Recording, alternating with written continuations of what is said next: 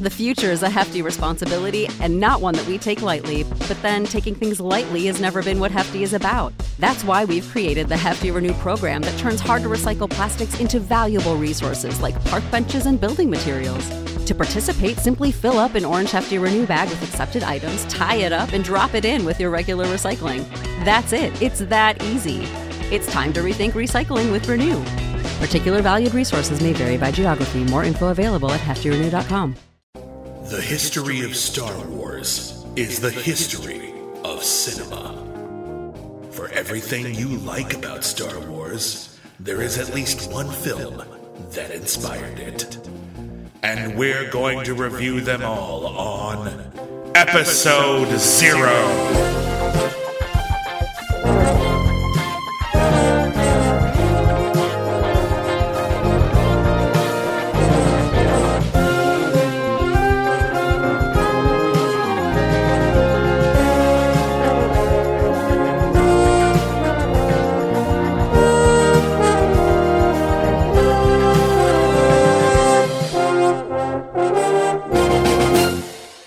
Everybody, and welcome back to Episode 0. We're back! Woohoo! Sorry about that. My name is William Bibbiani. I am a critic. Everybody calls me Bibbs. My name is Whitney Seibold. I am a critic too, and people call me Talon Gendro. Those were the things that we decided. No, what were the rules? This is the Star Wars podcast where we don't talk about Star Wars. Yeah. And I was trying to come up with a Star Wars name, and I remember there's some sort of meme going around where how to decide your Star Wars name. I'm sure our listeners all know what it is. Yeah, I don't remember it anymore. It's like take your first name and turn it into Yoda, and turn your second name and turn it into Smith. Yeah, Yoda Smith. Ocean Bucker, or whatever you call it. In any case, yeah. So Episode 0, for those who maybe have joined us since the last episode, it's been a while. This is a podcast that we've dedicated to the films that inspired Star Wars. We realized that most of the Star Wars podcasts out there were actually about Star Wars and the stuff that's in Star Wars and all the stuff that we think about what's going to happen next in Star Wars. And that is really not where our interests lie. We've talked about Star Wars a lot over the years, so we wanted to use Star Wars as a lens to look back into history and look at all of the various things that inspired Star Wars, because Star Wars is very much a pastiche of all that came before. And over the course of this podcast, we have talked about samurai films, we've talked about what we talked about westerns, sci-fi serials, war pictures from the 1940s, experimental short films, just everything that sort of was in that big cauldron that melted together and made Star Wars. However, on this, the second to last episode of Star Wars Episode 0, the podcast will continue.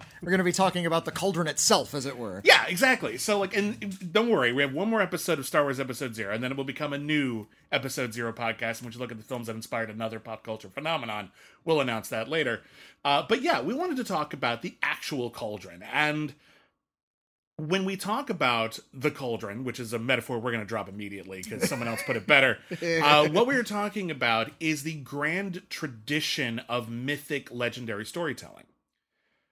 Over the course of human history, we have been telling stories about heroes and villains and epic journeys. Quests to acquire things. The transcendence of the human mind and spirit, laser swords. Okay, that part's new.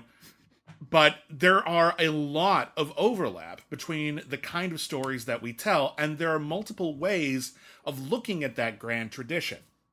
There is the way in which a lot of sort of film students look at it, in which we look at it as a series of narrative tropes. We look at it as a sort of a storytelling tradition. But then there is a grander and more almost religious perspective on the power of myth. And in the book, The Power of Myth, and the miniseries, The Power of Myth, the guy who understood better than anyone else the power of myth discussed the power of myth. It's the groundbreaking Bill Moyer series the critics call provocative and inspirational. How do I slay that dragon in me? I say follow your bliss and don't be afraid. How myths connect us to our past. Heaven and hell are within us, and all the gods are within us. And to our future. You can't predict what a myth is going to be any more than you can predict what you're going to dream. Joseph Campbell and the Power of Myth. with Bill Moyers. The Power of Myth. Written by Joseph Campbell. Now, well, it was actually transcribed from interviews with Bill Moyers. Yeah. Bill Moyers and Joseph Campbell got together and had a lot of conversations about Joseph Campbell's theories about myth and about storytelling structure and about the way human societies build themselves around myths. In fact, the way Star Wars, I think, got a lot of more intellectual credibility thanks to Joseph Campbell. I think we actually, like, it was celebrated. It won Academy Awards. People liked it a lot, but I don't think it was taken nearly as seriously until it got the literal stamp of approval from Joseph Campbell, who George Lucas, who was very much directly inspired by Joseph Campbell. This is not like an overlap or a coincidence. He very specifically modeled his films after Joseph Campbell's writings and teachings. He invited Joseph Campbell to Skywalker Ranch to watch the Star Wars movies and get his seal of approval, which was then given. And in the book/miniseries, The Power of Myth, Joseph Campbell goes on at quite some length, more so than referring to any other modern narrative, fiction, anything at all, really. He spends more time giving credit to Star Wars as the modern apotheosis of myth, which on one hand made Star Wars look pretty cool. It made everyone feel really good about loving Star Wars and put Star Wars in part of a grander tradition. And on the other hand, maybe put Star Wars on a little too much of a pedestal, if you ask me. I think this kind of bit us in the butt eventually. It brought Star Wars into the classroom. It made it an object of study rather than just a pop culture curio. And to reiterate that point, it kind of put Star Wars into this higher intellectual plane where it became vaunted even like as almost equal with the works of Joseph Campbell. Well, Joseph Campbell's works are about art and literature, but I think they put it equal to the works of, say, Greek mythology and the stories of Hercules and Jesus Christ. What it did is took a lot of ideas of myth and religion and conflated them with popular culture. Yeah. So a lot of I've heard it said a lot that comic books are the modern Greek myths. No, they don't operate the same way at all. No. There are a lot of superficial similarities, yes, but they don't operate in our society in the same way. No, but they have captured the consciousness, and particularly in The Power of Myth. And Joseph Campbell had been writing about these topics for decades. His book was published in 1949. The Hero with 1,000 Faces is still very influential to writers today. But in The Power of Myth, the most kind of significant through line, because if you watch the miniseries, it's 6 hours long. And if you read the book, Moyers talks about how they cut hours of material out of that. So there's a ton here, and they cover far-ranging field of topics. But the through line, the center of it all, is the idea that in the modern age, we live in a very secular age. We live in an age in which religion, though it is still a very important part of a lot of people's lives, no longer has, for many, that sort of lofty, elevated quality, where it is this absolute, what's the word I'm looking for here? I feel like there's a... It's no longer the defining principle of modern society the way it once was. And as a result, a lot of people are still, like, sort of built in within us, looking for things like deeper meaning, a greater connection to the world around us, or to whatever we might consider the divine. And Joseph Campbell made a point that we have all of these myths and legendary stories that all exist in order to connect us with that divine, to connect us to each other, connect us to the human experience. And nowadays we can find that not just in myth, but in other places as well, and in particular, and almost to the exclusion of literally everything else, Star Wars. Pretty much. What else does he name? He names Thomas Mann and James Joyce, a bunch of white dudes. Like, that's all he's got, really. Only white dudes have done anything interesting lately, according to Joseph Campbell, which, frankly, was annoying to listen to. Yeah, like he doesn't cite, Gilgamesh or other cultures at all.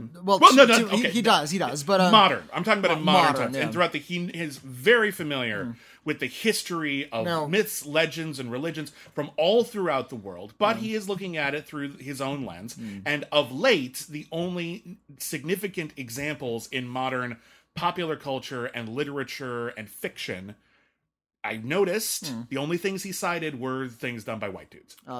There's Star Wars, and also The Wizard of Oz is often mixed in with that same But conversation. it's not mentioned here, which is interesting, because I I find feel that a like little it has a curious. lot of the iconography that he is discussing here, This almost idea of- more perfectly than Star Wars in a lot of ways. Indeed, if you read the Epic of Gilgamesh and you read The Wizard of Oz, the whole idea of the journey being the point, and the friendships you make being the point of the story, not where you go and what you get and coming back with it, then the Gilgamesh and the Wizard of Oz fall right in line with one another.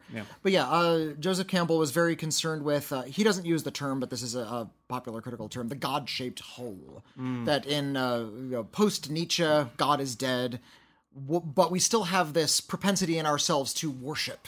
And there's a hole inside of us in the shape of God. We removed God, but there's nothing in there. So now we're still, to this day, trying to find something to fill it. And Joseph Campbell said, no, there's never been a hole. It's always been full. It's just what we fill it with has always been different. He argues that God is not the thing that created us. We are existence, our nature, the human experience is what creates God.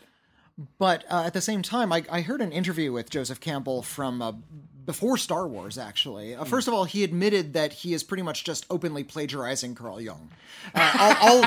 All of his writing is Jung, just sort of reinterpreted and reworded in a way. But, to clarify, Jung noticed that throughout all of world culture, there are specific, and he called them archetypes, which is a term that we still use, of various particular figures that show up in a lot of fiction.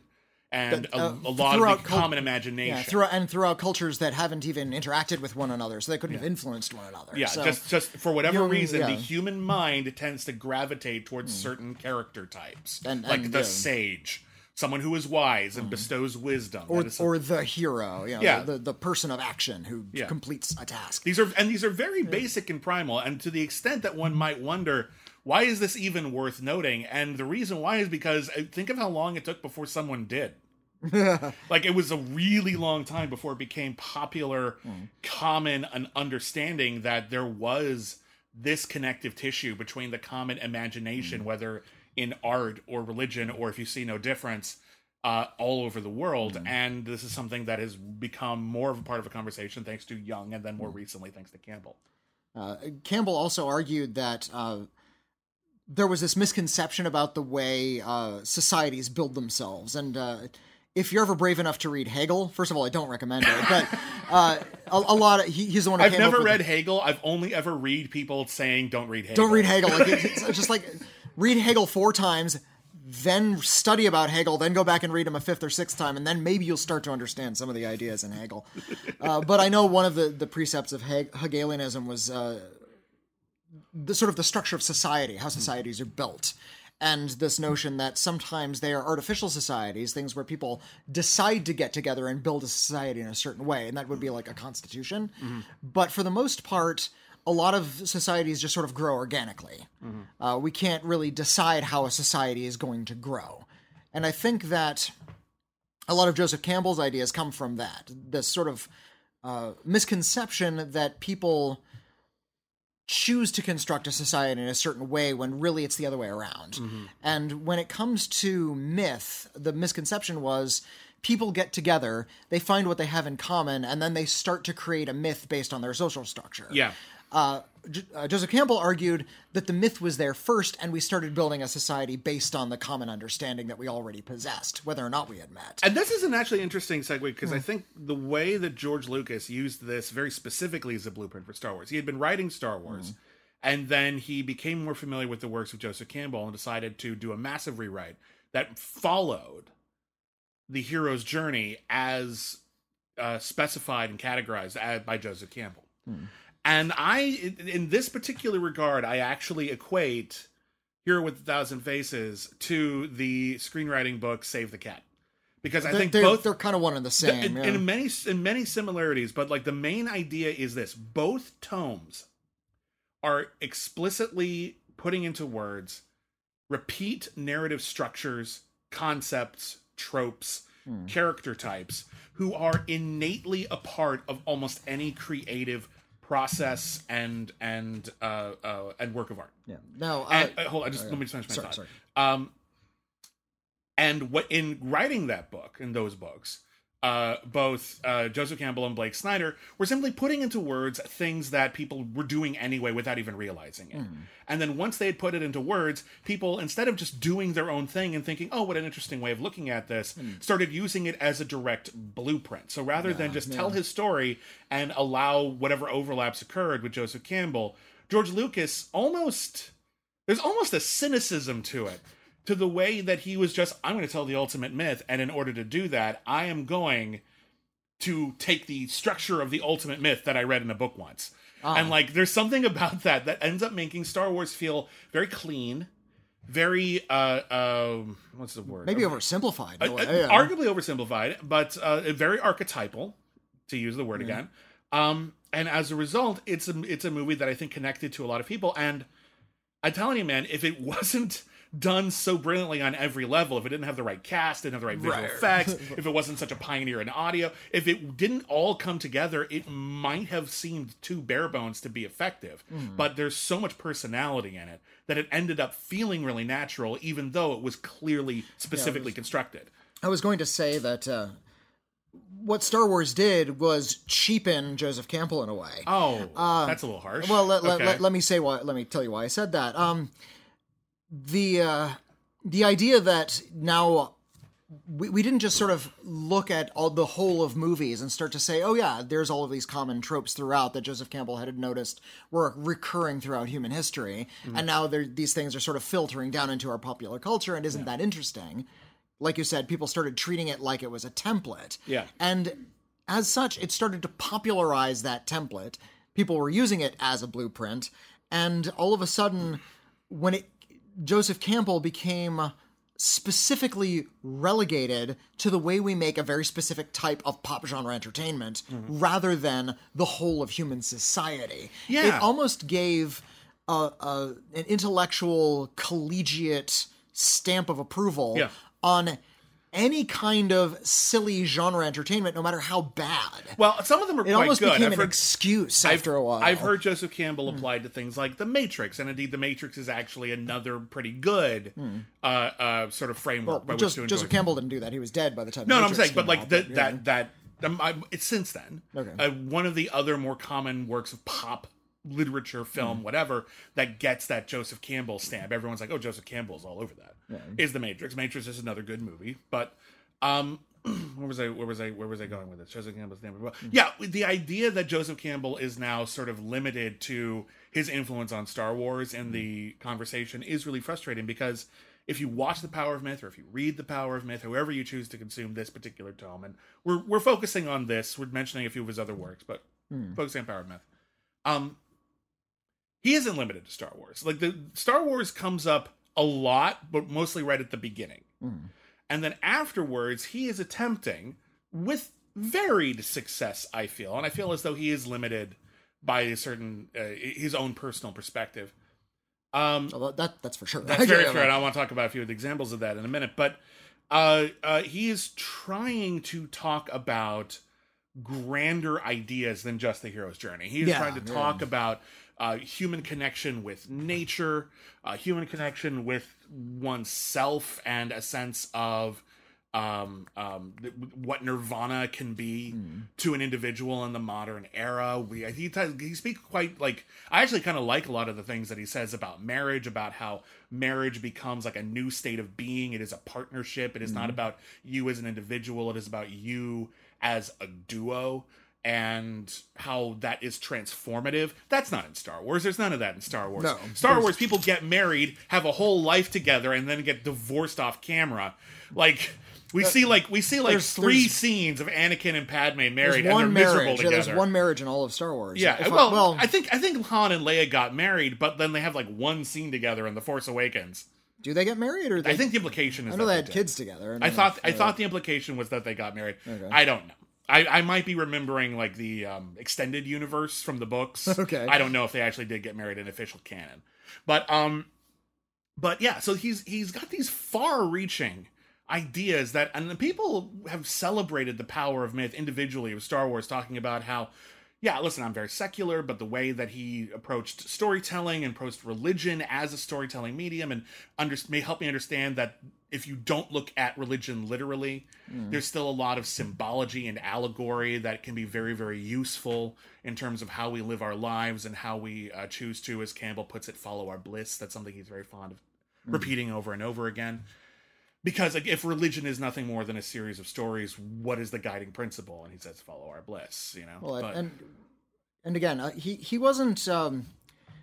He was one of those fellows who used the phrase, he's not religious, but he is spiritual. He believed in sort of the spiritual power of myth. Because if you don't believe in the spiritual power of myth, how can you possibly study it? That's what it exists to explore. Well, I suppose you could just sort of look at it with intellectual curiosity, but yeah, but I feel like that's studying horror movies and like writing down like how many murders are in it without actually like allowing them to access your ability to feel anxiety or fear. If you truly love something, you need to be open to that. There's still some, I would say there's some value to that. I'm not saying there's no value to it, but I think I'm not sure that would be the best life pursuit.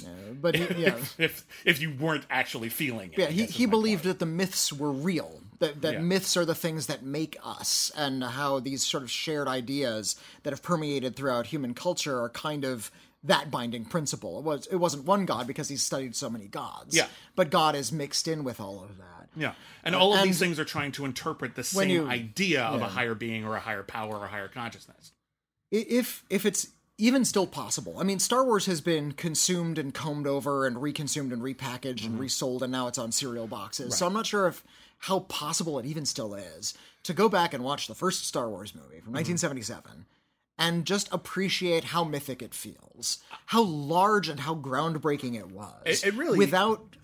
Without connecting it to any of the sequels, any of its pop culture influences that came afterwards, take it as a standalone single feature film. Yeah. And understand that it is leaking into a lot of these bigger mythic things. This is a bit of an aside, and I want to obviously stay on point, but to your point that it's hard to like see the original Star Wars like by itself. I feel like when we say things like that, it's so hard to like go back and just watch the original Star Wars in a vacuum. We're looking at it from the perspective of people who grew up with Star Wars. Because we're in the year 2020. That's what I'm talking about. No, actually, hear me out. All right. We are part of a culture or a subculture or a popular culture in which Star Wars is revered, thanks in part to Joseph Campbell. And it is part of this sort of literary canon that you're expected to see. However, if you step outside of that realm, as I have lately, and I've been actually like exploring different areas of fandom that have nothing to do with film. I've been watching, as mentioned on other podcasts, I've been getting interested in the world of people who play The Sims from an artistic perspective as sort of as sort of like a sandbox and a place where all creativity can coexist. And they recently did an expansion pack for The Sims 4 that was Star Wars themed. The Sims community hated it. Like almost to a 1. Like when they did the big Star Wars, you know how anything Star Wars comes out on YouTube and it has like 2 million views within an hour? This was like, it had a lot of views, but the vast majority of the likes and dislikes were dislikes. Like hundreds of thousands of dislikes, outnumbering the likes. Because that Star Wars is a very rigid construct now. It is exactly what Star Wars is, and that doesn't appeal to everybody. There's a lot of people it does appeal to, and a lot of people who love it, and I'm not negating them. What I'm saying is that there are other people and there are other communities. And when I was watching some interesting like people who played The Sims like on YouTube as an art form, which is fascinating, several of them said, I actually haven't seen Star Wars. There are people out there who get to be adulthood who don't see Star Wars just because it doesn't really interest them. And eventually they might, and they might be able to have these reactions. So what I think is interesting is that as time goes on, Star Wars, and it's important to remember this, is old now. Star Wars is older now than Flash Gordon was when Star Wars came out, or at least about as old. It's not a new thing. It's alive. It's currently existing. It's not like this untouchable part of the myth. And this is something I think is really important when you look at the way that Joseph Campbell talks about Star Wars in The Power of Myth specifically. He's talking about, and this is recorded in the late 80s, he's talking about the Star Wars trilogy, the 3 films that are considered the big Star Wars trilogy. A New Hope, Empire, Jedi. It was over. The story had been told. That was it. There weren't even like a lot of new books or anything yet. Like there was some Ewoks stuff in the Droids cartoon, but that was considered its own little side thing. The Star Wars trilogy was a complete narrative from beginning to end, and there was, at the time, no plan to continue it. What I think is interesting is that Joseph Campbell's canonization of Star Wars as a modern religious text, I don't think it applies when Star Wars is currently alive. I don't think it applies when Star Wars no longer history. It's just contemporary. Yeah, when Star Wars is making the prequels, it no longer becomes myth. It becomes contemporary and new. When they're trying to Disneyfy them and do their own thing to mixed success, some great films, some bad films, it's not myth right now. This is incredibly contemporary. This is not in the past, like a long time ago in a galaxy far, far away. That's very, very nice. They're making it right now. And we're hyper aware of this, and our understanding of these characters and who they were is evolving. When he talks about in Power of Myth, like Han Solo's character and how he's an egoist who doesn't realize he's a good person. And then we see the movie Solo, and you realize that it's actually not entirely an accurate representation of his character anymore. It changes. Yeah.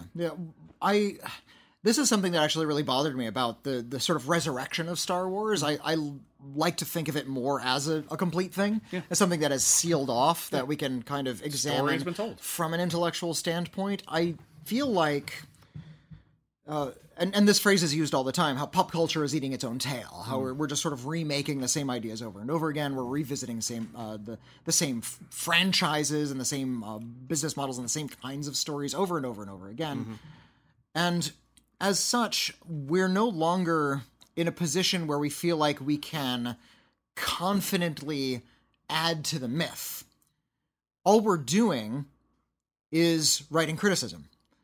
These new Disney Star Wars movies are only interpretations of the previous text, right? Yeah, they're not expanding. They're not continuing. Well, they are, but they're always self-reflexive. They're never just telling a new story. Right. It's always like, oh, and then the Emperor did this, and you didn't know.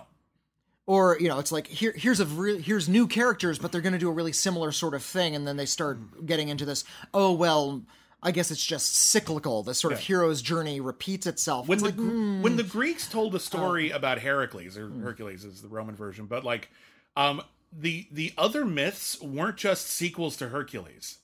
There were a couple of common characters like Zeus and Hera kept showing up, but like they were telling other stories, and it wasn't all about like, listen, people really love the stable bit from Hercules. I don't know either. It's the one about horse poop. So anyway, so like every single myth from now on, stables. Every single myth from now on is going to be about the horse poop thing, and we're going to actually we're going to do a whole movie from the perspective of the horse. And what was the food before it was poop? I'd like to know that. It's like I'm not saying that isn't maybe interesting. Like I'd sure love to see that. That sounds funny. But like again, it's sort of thing where it's like we're the Turin horse, but for Hercules. We're not just interpreting the myth; we are constantly changing it, and that is itself. And it's interesting that Joseph Campbell doesn't really talk about this in The Power of Myth. Is part of the tradition. These traditions of myth. He talks about them like they are set in stone because many of them are of the past or of cultures that are no longer with us. You can't change history. But they are often part of an oral tradition, and they do shift over time, and they are rewritten over time, and they're reinterpreted over time. And the version that we know now of anything, really, anything that comes up, regardless of whether it's, from Japan or India or the Native America or any, probably the version that we know isn't the first version that was written. Oh, definitely not. Just like now, like if all of civilization ended now, people wouldn't know Star Wars as those 3 movies and then there were sequels. If they dug up a big Star Wars box set, they would see the whole shebang. And they wouldn't have this rarefied view of the original trilogy as this big lofty thing. They would see it as all of it is of equal significance because it's all in there and it has all been changed, and every single person who touched it, adjusted it, edited it, changed it, added CGI, whatever, all of that is part of it now. So I feel like Joseph Campbell's perspective on Star Wars, though relevant, doesn't necessarily apply as much to it as it used to. I mean, hell, when you look at like what George Lucas did with the prequels, he ended up making that way more about economics and politics than I think I mean, there's myth stuff in there, but it feels more tacked on. Those are very dry films. They're very very sterile. Not just in their look. You know, everybody says they look too crisp, and that could be argued. But if you think about the it, ideas like about trade disagreements and how an empire begins, these are all political ideas. I feel like the Joseph Campbell version of Phantom Menace would be about a small boy growing up on a planet owned by an alien creature who is being used for his technological skill and know-how, fighting his way out of it and joining the Jedi. And instead, those movies take place in terms of government agents who find the kid. And again, there's stuff in there. Like, you can talk about like how Joseph Campbell talks pretty eloquently about how Darth Vader in the original trilogy represents, like, the Sith represent people who don't accept their place in a grander universe. They look to the self for significance and power, and that is a very limiting worldview, and that leads them to anger, hatred, control, and Darth Vader ends up, becoming like a part of a machine, literally, and it leaves him very, very withered by the end of the film. I think he even name checks Nietzsche, who taught a very similar philosophy, the philosophy of the self. Yeah. It is about your will to power. How strong are you as a person? Yeah. And if somebody gets in your way, you cut them out of your life because they're not letting you be strong. Right. And within the trilogy, and I don't think it's well told, but it's in there, you see how the Jedi, back when they were like a proper institution, and indeed they were at least an adjunct to the political system of the galaxy, how they have become a system rather than a religion in a lot of ways, and they've become sort of self-perpetuating, and they believe in their own dogma, to the extent that Mace Windu is even tempted to the dark side, even to defeat the Sith itself, and you realize that the whole system is kind of breaking down and becoming less spiritual and more mechanical in a way, and ultimately it needed to fall, and that's in there, and I think that's interesting. I just wish it had been about that rather than it being that one thing in this giant mess of other stuff that isn't very spiritual and is kind of a naive perspective on politics, which, again, you don't see a lot of like really in-depth politics in our great legends. They tend to be more simplified and universal in a lot of ways, rather than here's what the Hayes Act was, or like here's what's the one Trump broke this weekend, the Hatch Act. The Hatch Act. Like, we don't really have, like, the Hatch Act isn't like in a myth. that's like a thing. That's its own. It's kind of nuts and bolts, detail of politics. It's been said. It's significant. Don't get me wrong. It's been said, and we brushed up on this, that Joseph Campbell came into all of these myths where myth had already kind of come to an end. Nietzsche had already said God is dead. In a lot of ways, myths, while still alive in abstract ways within society, was now coming up in a modern America, 20th century America, which was a secular place. And we were focusing, especially in the 1980s, when he was doing these interviews and when these books were being written, at a time of increased surface-level appreciation, when money was really becoming more important, where popular culture was becoming more important, where capitalism was becoming the new god. Capitalism and vanity and greed were sort of the new concepts that were running rampant throughout America at the time. And I think Joseph Campbell, who was just a good old hippie, was coming in and trying to bring back a lot of the mythic things that I think he might have felt were withering and were kind of being lost, and pointing out to us that a lot of these things are still alive in us. And if you look to something that we've all seen, Star Wars, you'll see that a lot of these things are still alive, and we need to be aware of those things that are still alive within us. And even though Joseph Campbell brought a lot of those ideas into Star Wars, I think a lot of people just took Star Wars and left the Joseph Campbell exclusionary, which is frustrating. Exactly. And so I think when we took it and said Star Wars is important, we forgot what Joseph Campbell said as to why it was important. Well, and I think so a lot of people started to look at a lot of the surface stuff in Star Wars, imitate it, and just claim that it was inspired by Joseph Campbell. Well, two things with that. One is that I think this is maybe one of the reasons why the new films piss some people off. Like,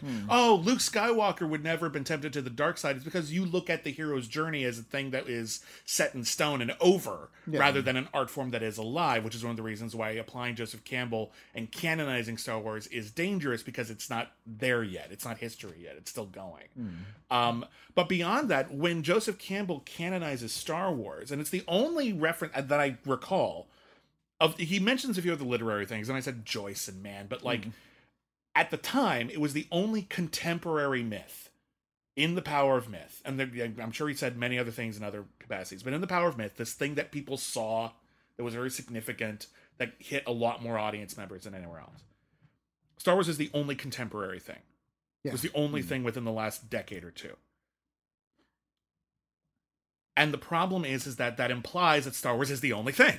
Or it's at least the end of it. Like, we can't do something new with it. Even if then, because like he talks about how, you know, machines are changing our lives, and machines, there is no myth of machines. This is one of the reasons why I think Campbell would have been really interested in something like The Matrix. Because it's using machines to create myth. It's incorporating it into a fantasy structure. Yeah. So that's interesting, and that's a conversation if we ever do The Matrix Episode 0, maybe we'll do that. But there are so many other fascinating mythological narratives, and I was watching this and I'm thinking to myself, he's talking about comparative religion, but he was a professor of literature. That was officially like his title. What he is doing is he is comparing literature. He is using the structure of stories that have been told throughout history or contemporarily, mostly Star Wars, but he's using that in order to find meaning in his life when he himself, I mean, he used to be a Catholic, now he's not. He himself doesn't have a particular religion. He is looking to stories and cultivating a knowledge of those stories, a grand sweeping knowledge of those stories, and all those references, in order to build not just a sense of self, but a sense of the world. And it occurred to me, that's what we do in our podcasts. We are watching all of these movies, we're watching all of these stories, we are attempting to like reclaim a lot of these stories that were only half told, or even partially told, and cancel too soon. We are looking at all of these things that inspired the myth that has been canonized in Episode 0. We are trying to, whenever like we're doing a podcast and we reference some weird movie that only we know about or care about, and people go, what the hell is Brain Donor? It's like, that matters to us. That's a myth to us. That's a significant thing that we carry with us. That's something that's really significant, and I find it frustrating that Campbell only goes into history for that and isn't really concerned contemporarily. Well, because he was a literary scholar, but he's not a critic, and I was going to bring this up, actually, that the modern art form that's perpetuating what Joseph Campbell was saying originally, it falls into two camps. One is sociology. Yes. We're looking at societies, and I guess modern anthropology. Anthropology and sociology, and criticism. Yeah. Literary criticism. We are looking at, especially people who do an entire medium, like a literary critic, a food critic, a film critic. When we say literary, we're using the sweeping art criticism, basically. Yeah. So an art critic is going to be looking at a piece of art and trying to put it into a broader context. Yeah. Not just within a broader context of trends within the year, although that's something we do. Yeah, that's significant. But the broader context of the history of the art form, and by extension, the history of art. Yeah. And when you're not going to make a piece of art and have a critical idea behind it, then you're just going to be repeating an old idea. Well, that's not strictly true, but that's the risk. I said earlier that the Disney films were just like criticism, but I don't think that's necessarily correct. It's more of a reference. It's really. Yeah, exactly. It's like it's a footnote. I think to something bigger. I think elements of them in criticism. I think the attempt, for example, in the Disney films to really amplify the inclusivity of Star Wars,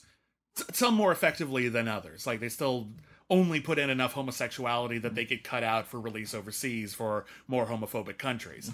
That we need to fucking deal with. But the idea that we're putting more passive progressive, I've heard it called. That's right. But we're putting more women, more people of color front and center. We're populating this universe, which has always been, with a few notable exceptions here and there, but predominantly white. And predominantly male, and there is now a concerted effort, and I think that's an act of criticism, saying, listen, we understand that is a fair criticism of Star Wars, and we're trying to fix that moving forward. But to get back to your point, a lot of people ask me, and I'm sure they ask you, and I'm sure they ask any critic, what's the point of criticism?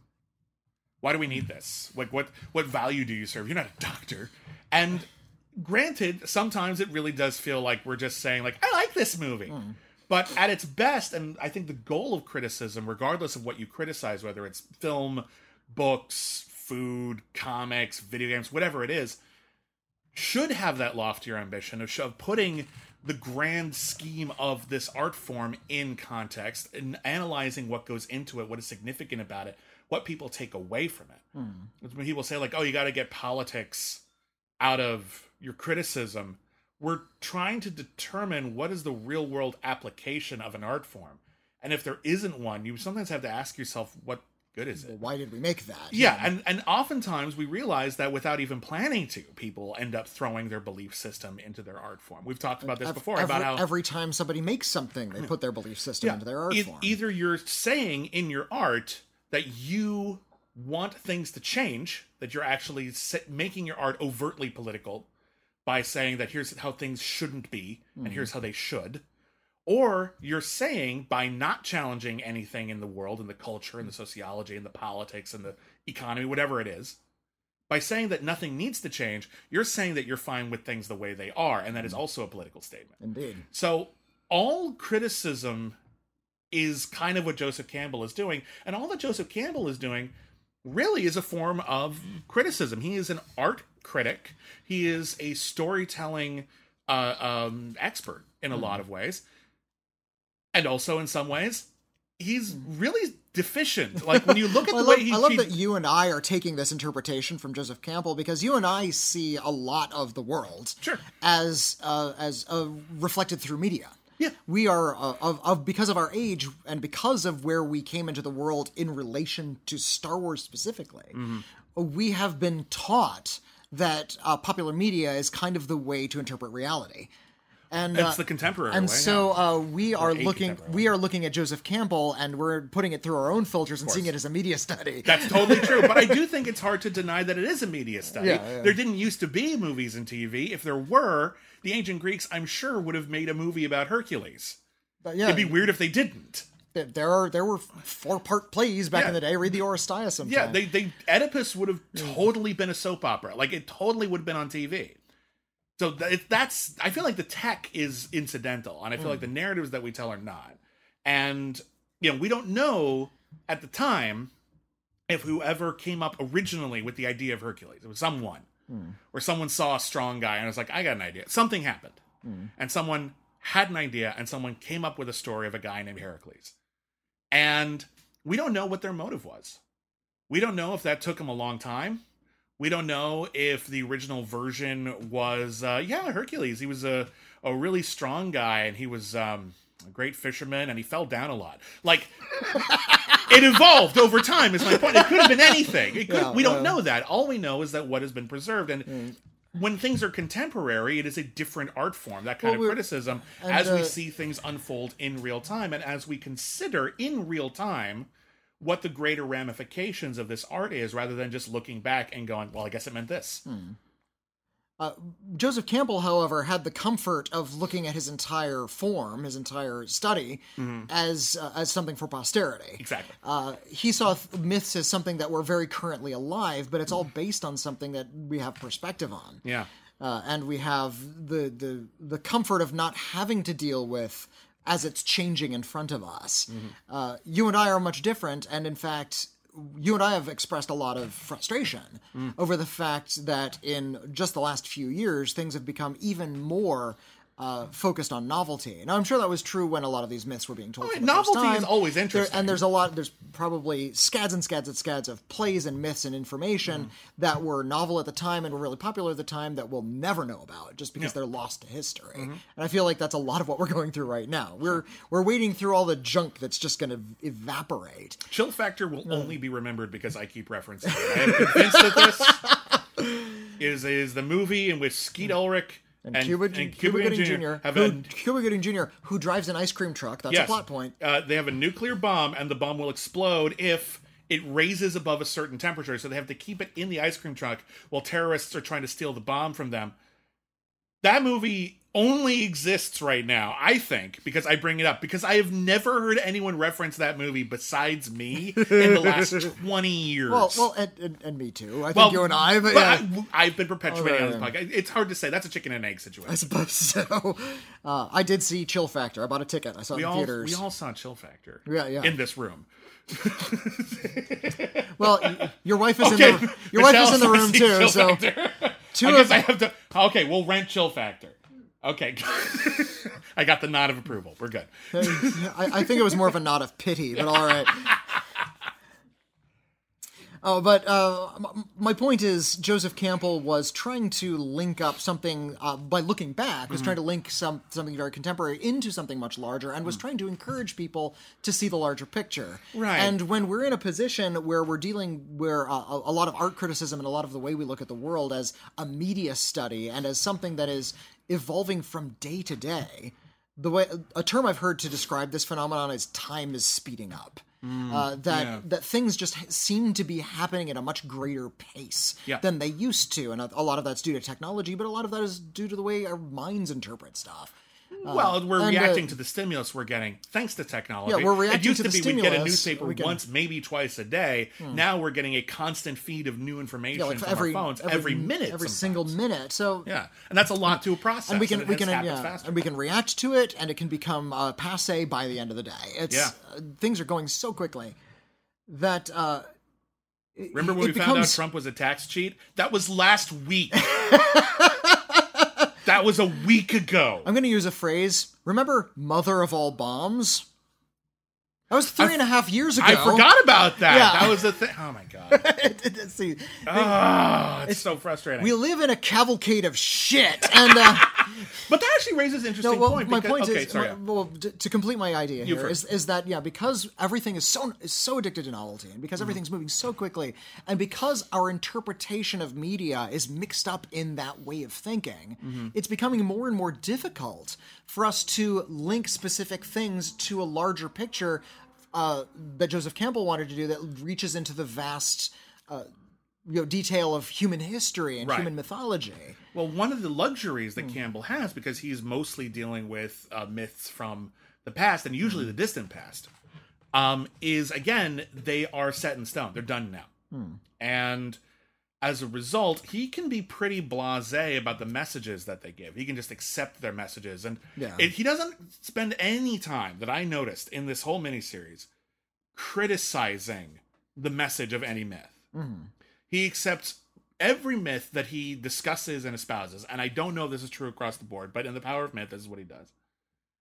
He discusses all of them as though they have great depth and profundity. And maybe on some level they do. On the other hand, there's like a whole episode that is dedicated largely to women in myth and women in society.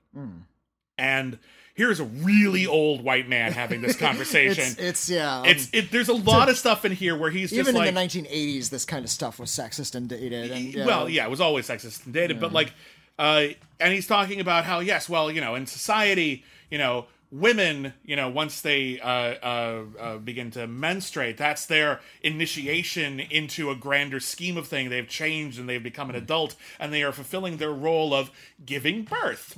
And men have to go off on adventures and find ways in order to become a man and whatever. And hit things with their dicks. Yeah. And Joseph Campbell is sort of espousing this as if it's some kind of universal truth. And I'm not saying that there isn't an observation in there somewhere, but what bothers me is he's not actually drawing any conclusions from that.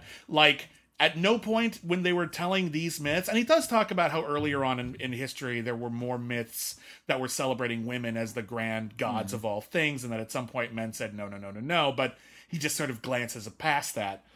But when he talks about and women are fulfilling their roles as giving children and other roles as well, Joe.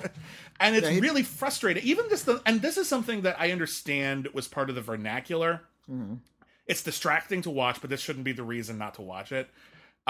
Is when he refers to people in the masculine term. When he refers to a hero, he always defaults to saying he. And that is because a lot of the myths he's referring to came from patriarchal societies. Well, that's also true. Those but heroes did generally tend to be men, but that's not what he's even in the getting at here. 80s. I remember being taught that when there is no, and fortunately now we're moving past this and using more gender neutral pronouns like they or them, but I was taught that unless gender is specified, you always default to male, he or him.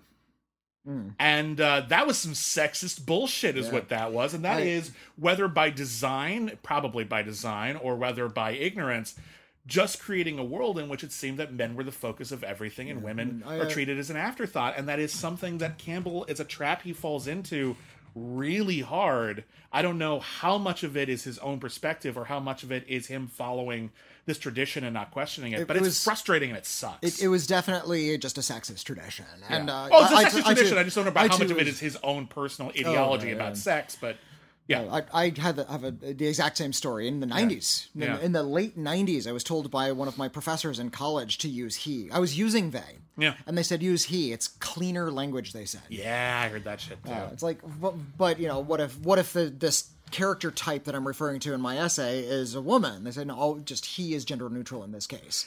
Wow, that's the exact opposite of what that means. And the professor was a woman too, so it was just part of this sexist tradition that was part of a lot of grand intellectual. There's a teaching. reason we question this shit. The reason we should question. And Young, my point, not Young. Campbell is in a position, because he's talking about older myths, to not question. He has the freedom to accept. And that's really frustrating, because when we're talking about things that are contemporary, including Star Wars, which, it was over when he did it, but is not over now, we don't have to accept. We are looking at things now. We are judging them now. We are considering them and what they mean and their impact upon us now. And I think that goes with older myths as well. When we look back at an old myth and we say to ourselves, wow, that's really interesting and that has a lot to say, but also this bit sucks and I choose not to let this apply to me, that's a freedom we have. And there's something that is frustrating about Campbell, is the way that, unfortunately, sometimes when he is discussing the wide intersectionality of myth and religion across the entire planet, unfortunately, sometimes he seems pretty dogmatic about his overall interpretation of it. And that's annoying, actually. And it's he's weirdly closed-minded, considering he's also saying all of these beliefs are valid. But his belief about how these things relate to one another, pretty set in stone. That's what passed for being progressive at the time. I read through a lot of books by Hegel. Well, Hegel, yes. But Will and Ariel Durant. I'm not familiar. Will and Ariel Durant are, I'm not sure if we can call them historians. They're just deeply well-read. They study history. They're interested in just about every kind of world discipline. And they wrote this gigantic 11-volume set about the history of civilization. Oh, okay. But of course, it's the history of Western civilization. Of course. And as such, they're doing a lot of the studying a lot of the things that the white males were doing at the time, because of just pervasive sexism throughout history, is the stuff that we tended to pay attention to and write the most about. And this is something that, by the way, this is a contemporary issue. The Trump administration is trying to make this the curriculum. They're trying to remove the perspective of people of color from American history to focus more on the great achievements of white men and not the many people they murdered and enslaved. They're trying to erase that. And go back to this ignorant tradition. And for many, many years, a lot of educators have been trying to say, no, we need a broader perspective. The people that were oppressed throughout all of this, what is the story? What's being brought here? How pure are these things we keep on talking about? And one of my most frustrating things is when people, I've heard history teachers say this, the winners get to write history. Fuck the winners. Yeah, well, we won, and now we understand things. Let's go back and fix it. Yeah. I didn't win shit. Looking at all this shit, I didn't feel like a winner. History sucks. So you're saying I can't write it? Fine, I'm going to write history. Yeah, let's write it now. Let's change it now. Let's fix it now. Because it's bullshit. I noticed when I first started reading Will and Ariel Durant, when I first encountered them back in the 90s, that felt really natural. Just that white man's perspective. And it was folded in with a lot of cynicism, because that was sort of a lot of the operational ethos of the 90s. It's like, okay, everything sucked. We'll just what you gonna do? Yeah, we can't do anything about it. We'll just say it sucks and do nothing. And so we read these things. Okay, that sucks. But let's get some facts in here as well, along with the suckiness. Then at least we'll be getting something. And I went back and reread Joseph Campbell about 20 years, or not Joseph Campbell, Will and Ariel Durant about 20 years thereafter, and realized, wait a minute, this is exactly what we need to kind of reinterpret. This is a very valuable piece of literature, but we also understand that it's a very limited perspective, even though it's this gigantic 11-volume set. And that was the case of the intelligentsia from the beginning of time to now, isn't it? That the idea is we're trying to explore grander ideas and come up with these gigantic notions of all of history and all of humanity. Yeah. But we're stuck in our own limited perspective. And I think that's something that Joseph Campbell has fallen into. Yeah. And that's something Star Wars has fallen into. It's kind of nicely stated at the beginning of a movie that I know a lot of people liked less than I did, but the remake of Black Christmas, one of the opening scenes is Cary Elwes plays a professor at a very misogynistic place of higher learning. The remake of the remake. Sorry, yes, the most recent Black Christmas. It opens. There's one of the early scenes is Cary Elwes is a literary professor, and his required reading list is all works by white dudes, and his students, or at least the students who aren't white men, are complaining about this, and they're saying that like it's exclusionary to a lot of people in history. And his argument is, yes, well, regardless of whether or not sexism or racism or homophobia existed, these are the works that were significant to history, were they not? And the argument that is being ignored there is it doesn't have to be that fucking way. We are making an active decision right now. It's not about the past. We don't get to just write it off. Oh, well, the past happened. No, we're deciding now what we're canonizing. We're deciding now what is significant. We're deciding now what perspectives should be considered. And the answer to that is a lot of them. All of them, really. Not just the ones who have been not only been put on a pedestal, but have been like beating people down with sticks to try to prevent them from also getting up on that pedestal. That's really frustrating. Before we move on to and wrap up the episode, because obviously we could talk about Campbell for forever, I want to talk about just one more way in which Campbell relates or doesn't relate to Star Wars. And I'm curious about your perspective on this, because we know that George Lucas very specifically modeled the original Star Wars trilogy, in particular, on the works of Joseph Campbell. And I'm sure that he had an impact on the prequels, even though I think it's a little less visible. Do you feel that Joseph Campbell's ideas, or that Joseph Campbell's thoughts on the hero's journey, do you feel that they're being followed by the new Disney films, regardless of whether or not they're commenting on or changing the original narrative? Do you feel like, for example, the episodes 7, 8, and 9 follow what Campbell is doing, or do you feel as though they are attempting, at least in the middle, to reject? I do not think they're doing that. I think The Force Awakens is, but I don't think they're looking to Joseph Campbell. They're clearly just looking to Star Wars. It's a copy of a copy. Right. I feel like the idea of the hero's journey is that it is a hero's journey. It is about how they go out into the world, accomplish something, and return home. It's about that one character. Because there are now so many characters, it's difficult to say who that would be in any given Star Wars movie. And it's not like there's one hero and all the things happen to them. There's all these characters and a lot of things happen to them.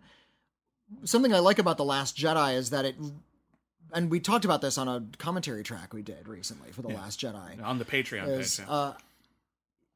It's trying to look at something like Star Wars, which mythologized the hero's journey. It's about going out and achieving. And it drops us into, like, right at the start of the story, the cause is lost. There isn't a victory to be had. It's trying to subvert the hero's journey. And then, of course, we get to the third one, and it becomes this way to subvert a subversion. I feel like we're just sort of echoing down through the line, and I feel like let's look at Rise of the Skywalker. The Rise of Skywalker. I always want to call it Rise of the Skywalker. Yeah. The Rise of Skywalker. It is about an ancient evil returning. That's a sort of a mythic thing, right? Sure. Yeah. And it is about a character who has to go through a journey to defeat that evil. And has to defeat the darkness within herself, and there's elements there. So there's elements there. But again, I'm not sure how much the makers of that film are concerned with tapping into ancient human myths. Yeah. And how much of that is accident, if they are doing it at all? See, this is the thing that I think is interesting when people talk about how, a lot of people criticize the Disney movies for not having a specific plan in place. And I actually think that's a fair criticism. I think that's definitely something that has led to those films feeling disjointed. I think Last Jedi follows Force Awakens really well, but I think only if you're willing to accept that the story takes a different turn. And then I think Rise of Skywalker doesn't follow Last Jedi at all. It just takes place afterwards. Because what happens is The Force Awakens hits the reset button basically on the hero's journey. And that is there is an element of frustration there because, okay, yeah, the hero's journey didn't amount to a lot. It just ended up going back. Campbell also talks about how these things are cyclical. Destruction and creation it kind of occur at the exact same moment. The beginning of a story is the end of another story always. But in getting through Force Awakens, which does have very Campbellian elements, but I do agree is mostly filtered through what Star Wars previously did. I feel like The Last Jedi is more of a contemporary... It's like, instead of looking at how Joseph Campbell looks at narrative, I feel like The Last Jedi is more from the perspective of more modern comparative literature experts or critics, if you will. And considering I think that's what I was getting at. I said that their interpretation. Yeah. But and as a result, The Last Jedi feels less like it's just trying to go back to a grand tradition and more about trying to make this grand tradition relevant to today, which is what myths were initially. They weren't only relevant in the past, they were contemporarily relevant. And The Last Jedi is trying to solidify Star Wars within a useful contemporary allegorical framework. And then Rise of Skywalker comes out and says, oh, no, we're just going to do the old thing. You're going to repeat that same hero's journey. And as a result, and for me, I feel like the real problem, and you can argue that The Last Jedi is a sideswipe, it is a different kind of thing, but I think the real problem isn't that The Last Jedi followed The Force Awakens and took it in a new direction. I think the problem is that Rise of Skywalker didn't follow The Last Jedi and instead decided to negate everything it said, which makes The Last Jedi feel like... to the old direction. Makes The Last Jedi feel like someone in the middle of the class making a salient point and then the professor saying, yeah, but we're going to learn the old shit. Yeah. And we're going to follow like the history that I know, even if it is problematic. And that's annoying. It's legit annoying. I think it's a fair criticism, but I don't think of it in the same way other people do. Anyway, The Power of Myth, it's currently available. It's a mini-series. You can watch it on Amazon. I think it's about $11 if you want to buy it. It's like 6 hours. Long conversations. A lot of interesting insights. A lot of stuff I don't agree with, but may be worth considering and challenging. There's also a book, which is mostly a transcription, but I believe there's some other stuff in there as well, because they recorded a lot of stuff they didn't use. And you're more than welcome to check all that out. I kindly encourage you to do so. We would love to hear from you on these topics because this was a big can of worms. You can email us letters@criticallyacclaimed.net. We might read your email in an upcoming episode of We've Got Mail. You're also welcome to tweet us. We are at Critic Acclaim. I am at William Bibiani. I'm at Whitney Seibold. As always, we want to give a special thank you to all of our patrons, without whom this show and none of the other shows that we do would be possible, whether they're Patreon exclusive or free. You can head on over to patreon.com/critically acclaimed network, and there you can get a ton of exclusive content. You can vote for future episodes of our podcasts. We have podcasts about the 1960s Batman. We have podcasts about Star Trek. We have podcasts about Oscars. We have podcasts about Disney movies. We have commentary tracks, which we mentioned today. We have a ton of stuff over there. And if you sign up now at almost any tier, you're bound to get hours and hours and hours of exclusive stuff, like right off the bat, just in the backlog. So thank you to everybody who does that. Next time on episode 0, we are wrapping up our conversation about Star Wars. We could keep going, but we feel as though we'd start getting a little repetitive after a while, and we cover already movies that did similar things and had similar influences. We've already covered a couple westerns, a couple different sci-fi serials, several samurai films. Yeah. And again, that's not a problem, but we want to take the concept and expand it. But before we do, we want to do an episode about a more contemporary film, a more recent film. I think it's the most recent film we've ever done on this show. Well, John Carter was technically the most recent You're right, film, I apologize, but we used it as a window to the book. To something that was older. Technically, yes, you're right. I apologize. But, okay, so the second most recent. But it is a film that I think started off with a commentary on Star Wars sort of nestled into it, and ended up actually, I think, if not influencing, at the very least codifying Almost redefining completely. the way that people view, interact with, embrace, and Talk about Star Wars to this day. It might seem a little bit like deja vu because we just did an episode about something very similar. We're going to be talking about Kevin Smith's Clerks. Trust us, it makes sense. It really does. Yeah, we're going to talk about... It's really significant to Star Wars. We think this is the case. We think that there's a few tangible connections, but also some intangible connections that are really important. And we think they're worth discussing, and we don't think a conversation about the modern Star Wars films is fully complete without reckoning with what Kevin Smith did in Clerks and the other films as well, but we'll focus on Clerks because he continued this conversation in many of his View Askew movies. So thank you everybody for listening. We will be back next week. This one's next week, damn it. It's gonna happen. We'll have to wait a month for this one. Do we announce what the next episode 0 is now, or do we wait for next episode? Wait for next episode. Okay, next episode. Tease it out. Next episode, we will also be announcing the next big pop culture linchpin film that we are going to be dedicating a lot of podcasts to the prehistory of. It is a film that is, I'll say this much, incredibly influential, culturally significant, made a shit ton of money, and it's probably not the one you're thinking of. So thank you everybody again for listening. We'll be back next week. And remember, may the Force be with Joseph Campbell.